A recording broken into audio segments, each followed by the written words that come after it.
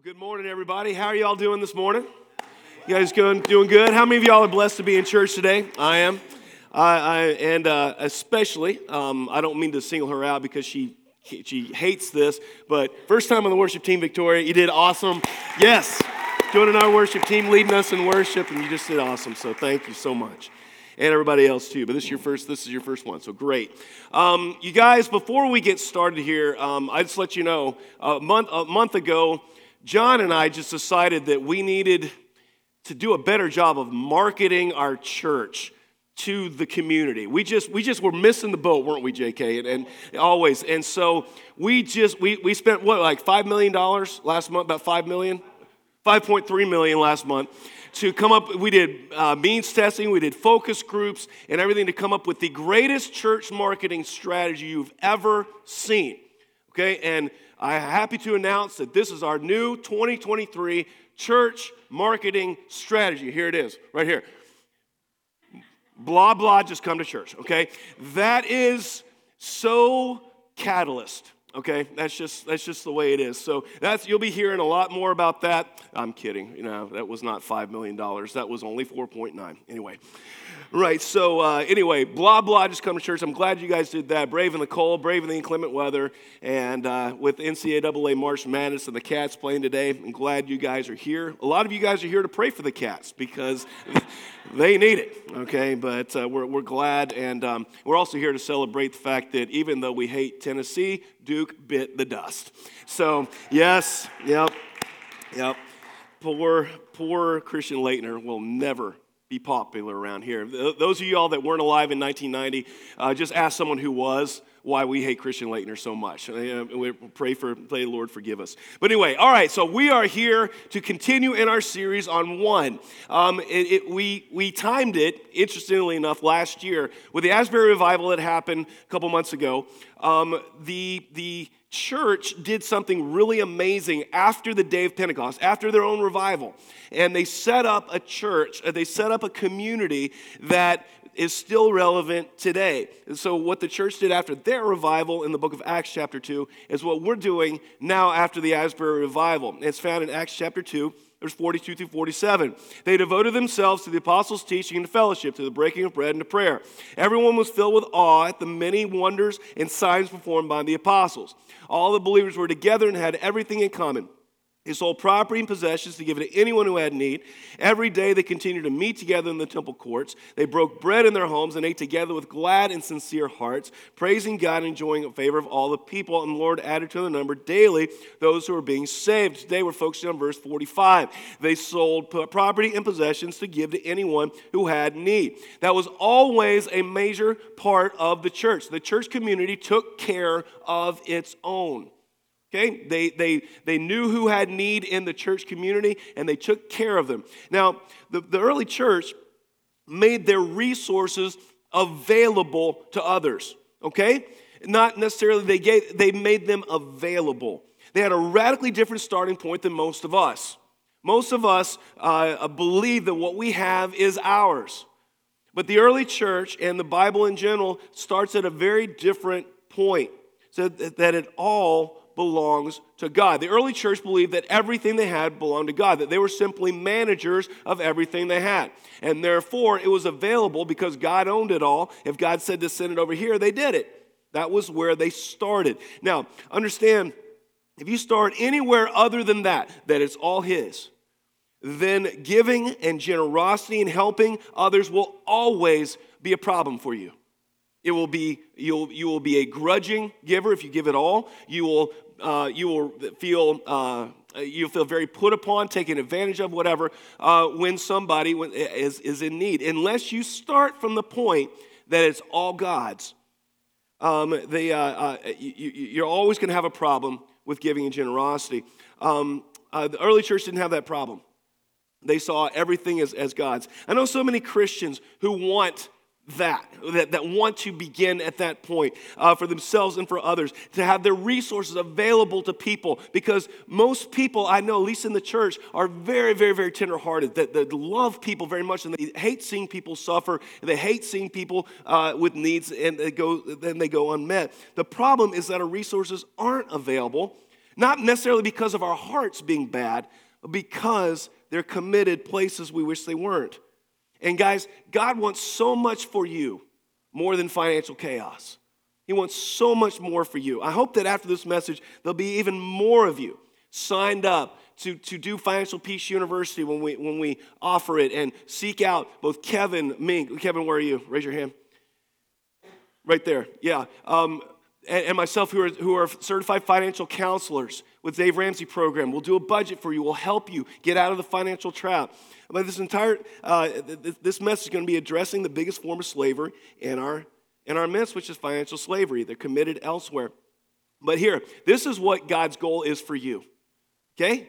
For this church and for you. Deuteronomy 15:6, for the Lord your God will bless you as he has promised, and you will lend to many nations but borrow from none. That is his goal for you, to be able to lend but not have to borrow. Now, for Americans, that is a pipe dream, because we can't even fathom life without debt. We cannot fathom doing things without putting them on credit cards or borrowing money. We can't even fathom owning a car without having payments. We can't imagine owning a house without having payments. We can't imagine not sending a check or having an automatic withdrawal from our bank accounts to a credit card company every single month. But this is what God's goal is for you, to lend to many and borrow from none. Before we can get there, something major has to change. We have to understand it's all his. It's all his. God is sovereign over our finances. Why? Because it's all his. This is not our building. We don't own this building. God owns this building. Those are not your clothes that you're wearing. Those are God's clothes. You didn't drive here in a car you own. That's God's car. He owns it, everything. It's all. You don't own like I said, you don't own the car you drove here in. It says this: if God owns it, you say, well, if God owns it, then he can make the car payments, right? Yeah. Well, yes, he is, because he owns the money that you use to pay the car payment. It's all his. You don't own the house you live in. All the dollars you pay every month, the mortgage you live in, those are all God's. Every one of them. It's all his. Psalm 24:1 says this: the earth is the Lord's and everything in it. Psalm 50, verse 9 says he owns the cattle on 1,000 hills. Say that with me. It's all his. I want to say it one more time. It's all his. Okay? And I have no idea why that doesn't fire people up. That I don't know why, because when I hear that fires me up. Maybe it's because we've forgotten what God wants for us. I want you to pull Deuteronomy 15:6 back up. It's all his, and he wants to bless you, so you borrow from none and lend to many. Now, how many of you all, if I ask, are in a position where you borrow from none and lend to many? How many? I don't want to see hands, because that's not my business. But how many of you all are in that situation right now? You owe nothing. You're completely debt-free. You owe nothing, and you can give. You can lend as the Lord determines. That is what he wants for you, okay? You might want to give the Lord's ways a shot, seeing as how not many of us are in that situation. It's all his. Now, I'm going to give you guys 3 lies that sound like truth, okay? Because these are lies that our culture tells us, but they sound like they're true, okay? Here are 3 lies that sound like truth. Number 1, all the church talks about is money. Have you heard that one? I've heard that one. I've heard that one a lot, okay? I'm going to say something controversial. I believe just the opposite. I believe the church doesn't talk enough about money, okay? I'm going to say that. Churches are usually the bank's worst borrower. Do you know that? You know that apparently bankers, if you ask any banker, lending to anyone whose profession starts with a P is terrible, and pastors are in that. I think it's like plumbers, painters, preachers, I can't remember what the other ones are, like policemen, and if it starts with a P, you don't lend them money, okay? The second worst borrower, like I said, pastors. How many of us are in terrible financial shape? Well, how is that when the Bible is chock full of financial advice? The Bible is chock full of financial advice, and yet so many of us are in terrible financial shape. Some of the best life-changing money instruction I've ever had has come from the church. Dave Ramsey's stuff is straight out of the Bible. One of his greatest contributions to us is making it okay to talk about money. The problem isn't the church doesn't talk about money. The problem is that the church only talks about money when it's time for a capital campaign, right? Can I get an amen? Okay? Yeah, we haven't done that in a long time. Thank goodness, because I hate those too. That's the truth. So it seems every time the church talks about money, it's all about how it can benefit the church. But we don't talk about how we can benefit the people. Okay? I get that.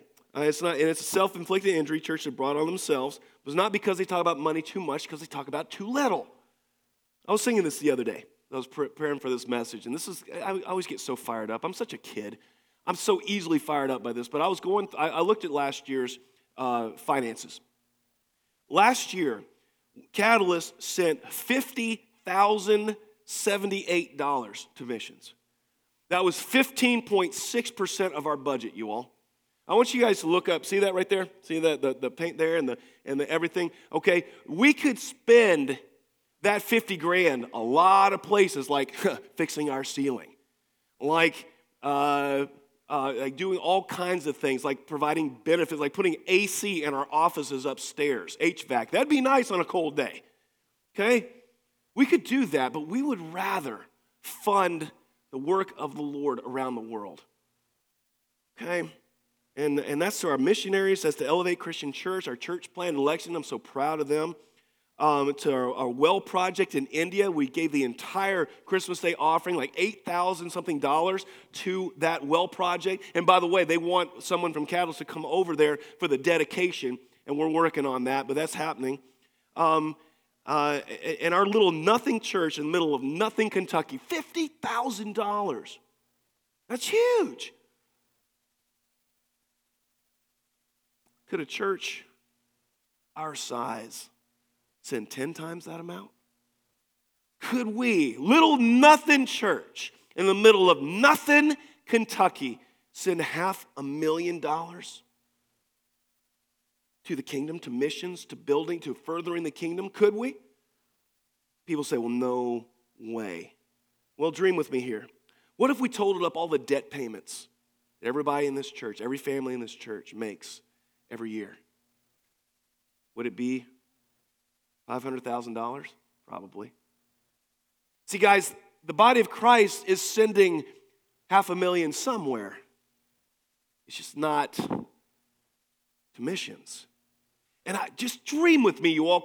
What if every person in here looked at God and said, everything I have is yours, and I want to be in that position where I borrow from none and I lend to many. And so I'm gonna get out of debt. I'm gonna stop sending my money to credit card companies and banks and car places and everything. And I'm just gonna take it. I'm gonna pay it all off. And I'm going to send it, Lord, where you want me to send it. It wouldn't be hard at all for us to send $500,000 to the mission field. See, it's going somewhere. It's just not going where God wants it to go. What kind of kingdom impact could we have instead of sending that at 18% interest to a credit card company, 7.5% to a mortgage lender? But instead, this month, the next month, and the month after that, people who call Jesus Lord and Savior will send debt payments and interest to lenders when the vision is that we borrow from none. I can't tell you how many people I talk to who would love for that to be different. I can't tell you how many people every year come to me and say, I would love to go on a mission trip. I would love to sponsor children in the orphanage. I would love to buy a piece of land over in India or in Pakistan, over in Nepal, and plant a church there. I just can't afford it. Our hearts are there. I just can't afford it. I'm up to my eyes in debt, and I don't see a way out. So we need to get more serious about what the Bible says about money, because we don't talk about it enough. We just don't talk about it enough. We need to get serious. I bet most of you have never heard that verse of Scripture that God wants for you and your family to borrow from none and lend to many. I bet y'all have never heard that. What a shame. We don't talk about money nearly enough. Maybe the body of Christ wouldn't be in such terrible financial shape. Lie number 2 that sounds like truth is this: money and things can satisfy me. 1 Timothy 6:10 says this: for the love of money is the root of all kinds of evil. Some people, eager for money, have wandered from the faith and pierced themselves with many griefs. We drive down, if I just had that house, I would be happy. If I just had that car, I'd be happy. If I just made a little bit more, I'd be happy. Well, every day we're bombarded with advertisements that tell us how happy we'd be if we just had a little bit more Ecclesiastes 5:10 tells us, though, whoever has money wants more. Whoever has possessions will never be satisfied. We need to change our attitude. On the way to work yesterday, I was listening to Family Talk podcast, and I heard the story of this woman who racked up more than $200,000 in credit card debt. Stuff for her, stuff for her husband, stuff for her kids, stuff to give as gifts. And every time she would buy something, next day she'd regret it. It got to the point where she would arrange her schedule. I'm not talking to anybody here because I'm sure no one in here does this. Arrange her schedule to be home before her husband so she could intercept the credit card bills so he wouldn't see them. I'm sure no one in here gets home early to get the Amazon packages off the porch. No, not in here. But it almost destroyed their marriage when he finally found out. She actually blamed him, she said, for this. Why don't you have a job where you earn enough? He threw that back in his face. He blamed her for spending on everything and anything. And it wasn't until they saw 1 Timothy 6:10 that they realized what was going on. That the love of money is the root of all kinds of evil. I listened to her testimony about how she'd grown up as a preacher's kid and had always been a Christian, but she'd bought into the point, been brought to the point of brokenness. She and her husband both realized that money wasn't the problem; their hearts were the problem. She said it was an amazing podcast. I'll see if I can find the link to it and put it up on Catalyst Live for you guys. They were wandered away from the faith, even though they'd been in church. They replaced God as number one. And the acquisition of things and materialism became the center of their lives. And she said something to James Dobson that really resounded with me. She said, without committing to Christ, without surrendering our finances to God, we would never have gotten out of debt. Said, I talk to people all the time who call me. They've heard her story. Call me and write me about our tremendous turnaround. They want strategies and steps. And she said this, I tell them, none of these strategies work unless you first commit to Christ. Unless you allow Jesus to be sovereign over your finances, to do what he says, nothing I tell you will work. And she said, half the people hang up the phone when she tells them that. They don't want heart change. They want strategies.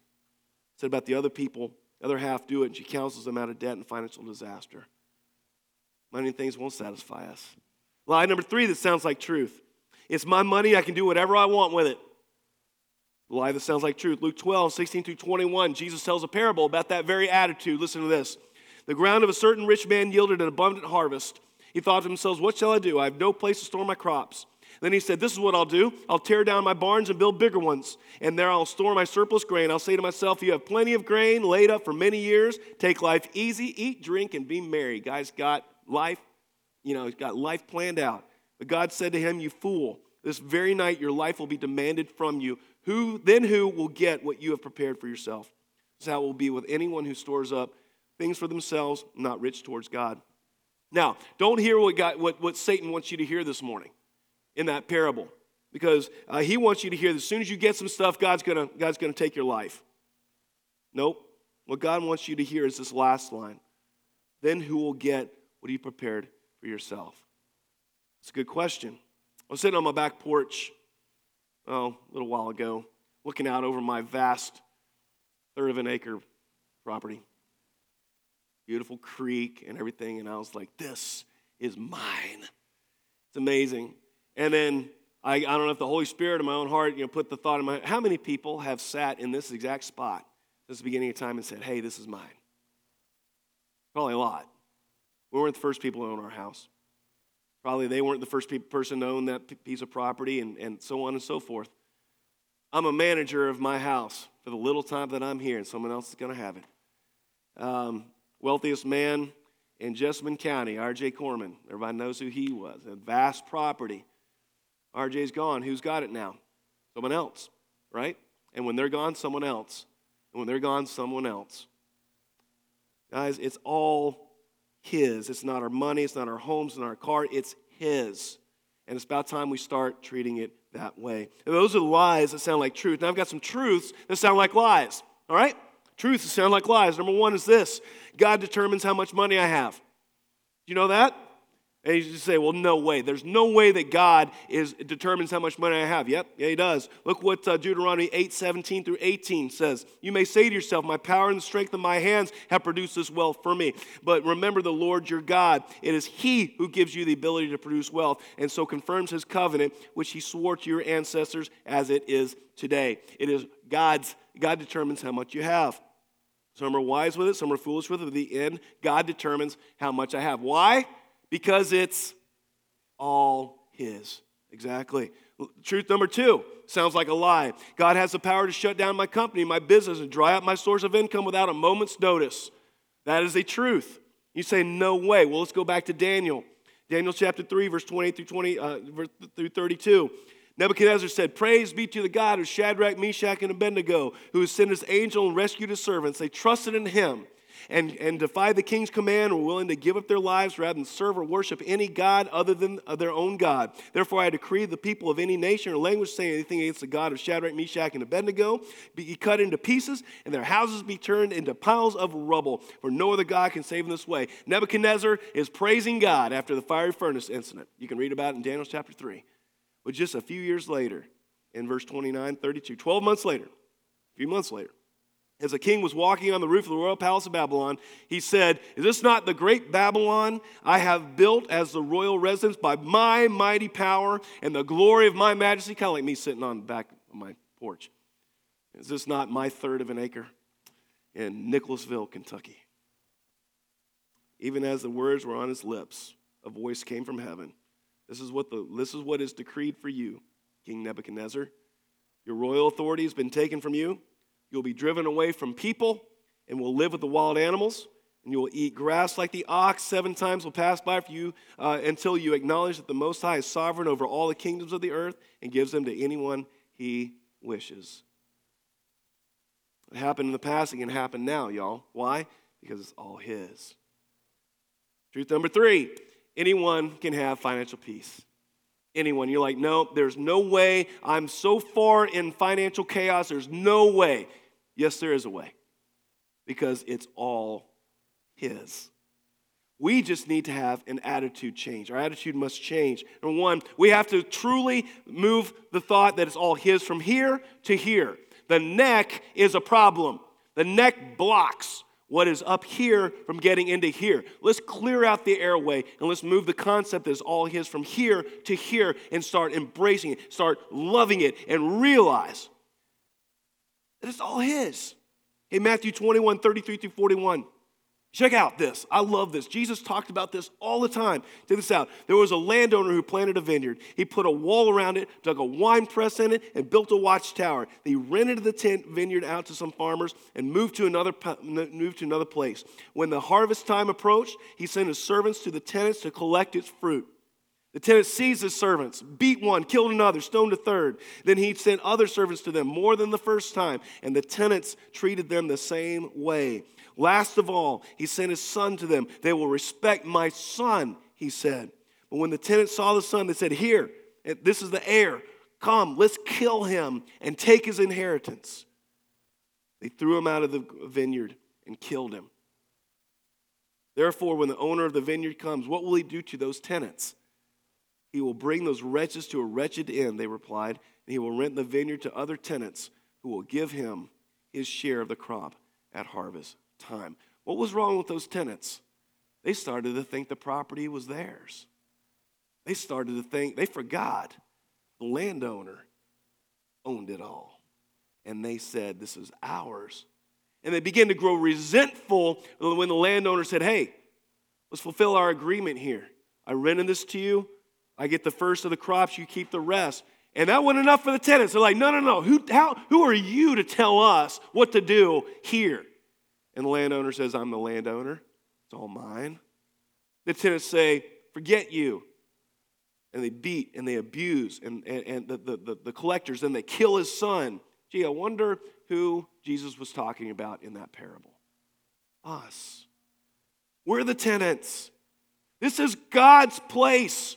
It's all his. And yet we have become like those tenants thinking that it's all ours. And we grow resentful when God says, no, I want this to go over here. This belongs to me. We grow resentful. Those tenants are us, you all. Our attitude has to change. We're just renters. That's all we are. Second thing we have to understand, attitude has to change, is that we're managers, not owners. We're managers, not owners. Psalm 50, verse 9 through 12. I have no need of a bull from your stall, God's saying to this, or goats from your pens, for every animal of the forest is mine, and the cattle on 1,000 hills. I know every bird in the mountains, every insect of the field are mine. If I were hungry, I would not tell you, for the world is mine, and all that is in it. That's what God is saying to humanity. It's all mine. We are God's investment agents. Now, a couple months ago, my wife, we set up an investment account for her. She got the benefit of a 401k. And so we sat down with the dude, and we said, okay, we are going to be sending you X amount of dollars each month. We want them to go here, here, and here. And the investment dude said, no, I think I'm going to pocket it. I'm going to use it for myself. I'm going to buy myself a wave runner for the ocean from a vacation this summer, and I'm going to buy myself a motorcycle, and I'm going to buy a second vacation home. I don't know how much money he thinks we're sending, but if your investment person did that, what would you do? You'd be, oh, yeah, that's awesome, fantastic. Yeah, throw a little bit our way when you can, will you? No, that's not what you would do. You'd have them arrested. Because that's theft, right? Well, all of your resources, the sum total of your house, your car, your bank account, everything, God has given you that, and he says, you're my investment person. These things are mine. I'm giving them to you to manage, and I want you to manage them responsibly. I want you to manage them as I see fit, not as you, but I see fit because it's all mine. And if you were to say, well, God, I know what you want me to do over here, but I'm just going to go spend it over here, you're a thief. We wouldn't put up with that being done to us, right? We wouldn't put up with that with an investment person, and yet we expect God to put up with that with us. See, guys, we're managers, not owners. Don't own anything. When you get a hold of this concept, y'all, everything changes in your life, everything. Biggest purchase Rachel and I have ever made, the home we currently live in. We did all the right things. We looked at the cost was. We looked at whether or not it would suit our family needs. We calculated the mortgage was less than 25% of our income, which is what all the financial gurus tell you. We did all that stuff. You know what we didn't do? We never prayed about it. We never said, Lord, is this what you want for our family? Is this where you want us to live? Is this piece of your kingdom what you want us to manage for a while? We didn't do that. What if God had not wanted that much of our money going to a mortgage? What if he had other plans for that money? You say, God doesn't have the right to tell me where to live. Yes, he does. Because you're his. And the home you live in is his. And the money you pay for a mortgage is his. Absolutely has a right. God has a right to tell you how much of his money he wants going for a mortgage. Yes, he does. God has a right to tell you how much of his money he wants you to give to the church. God has a right to tell you how much of his money he wants you to spend on vacations. God has a right to tell you how much of his money he wants going to support missionaries. Why? Because it's all his. And like I said, when you make this mindset shift, everything changes. I can see it now. I can see it now from people. I don't like that. Well, what's God's goal for you?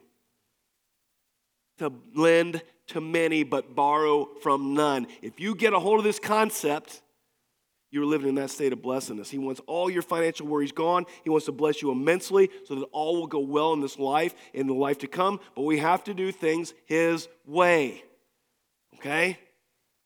Have to do things his way. Don't be like those people that called in the show asking how that lady got out of $200,000 of credit card debt. She tells you the answer and you hang up because you don't like the answer. Okay? Don't be like those people. Do things God's way. And the third thing that happens when we embrace this is that we worry less. Right now, stress and anxiety and worry is at all-time highs. I've never seen people more stressed, more anxious, more depressed. And if you don't think that is, walk into any middle school or high school. Apparently, mental health, anxiety, worry are at an all-time high. And teachers are having to deal with that all day long. Check this out, Psalm 37:25. I was once young, and I'm old. Yet I've never seen the righteous forsaken or their children begging bread. See, Rachel and I rented a duplex for the first 3 years that we were married. It was nice. It was great being a renter. Something broke, I just called the landlord. Hey, come over here and fix it. I have to pay for it or anything. It was great. Wonderful. Now that I'm a homeowner, it's different. My back deck has floorboards that need to be replaced. Now I have to do that. Our garage door spring broke last month. We had to get that fixed. I couldn't call the landlord. Our back door has a rotten wood about it. It needs to be replaced. Now I've got all the worries of an owner. Okay? We realize that God is the owner, and we're the renters. It takes the pressure off. How much of the worries that you carry and the anxieties you carry are not yours to carry? They're not yours. The worries are not yours because you're thinking like an owner, like it's your job, instead of thinking like a renter. Hey, this is God's job. This is God's job to handle this. What I'm stressed about, that's not mine to carry. I've taken on the position of an owner, and I'm worried about all this stuff, but I'm really not the owner.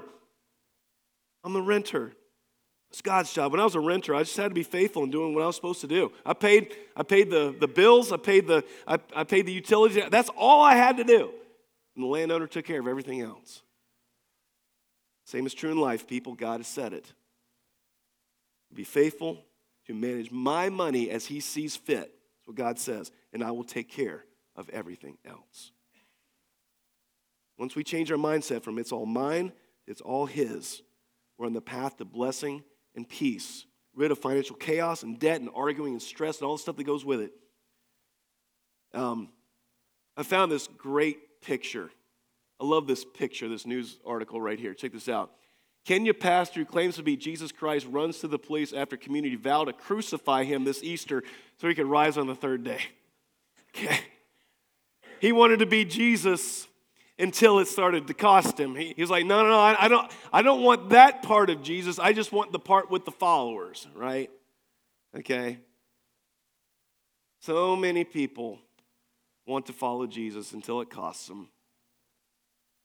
And then they're gone. Well, if we're going to be the community that God wants us to be, we're going to have to follow what Jesus said. And we're going to have to put our money where our mouth is. And we're going to have to do things God's way. That's it. It's all his. So the question is, are your resources available to God? Are they available to the community of faith? Not out of obligation, but out of love. Do we love God enough? Do we love each other enough to make our resources available? If I could have a selfish prayer request, I wasn't kidding about that $500,000 to missions. I really wasn't. It's been a dream of mine. Maybe even $1 million to missions. I would love for that to happen. I don't know how it's going to happen. I would love for it to. Would you all please just begin praying for our church that in God's time that we could send $500,000 from this little faithful church in the middle of Kentucky to impact the world for the kingdom. Would you guys please just write that down, maybe your Bible, or maybe put a reminder to pray for that at least once a week or something like that. Lord, make our church able to do that. That's just one of my heartbeats. I would love to be able to do that. So if you guys would do that for me, I'd greatly appreciate it. You guys are awesome. I hope you have a great day. God bless you. See you next Sunday.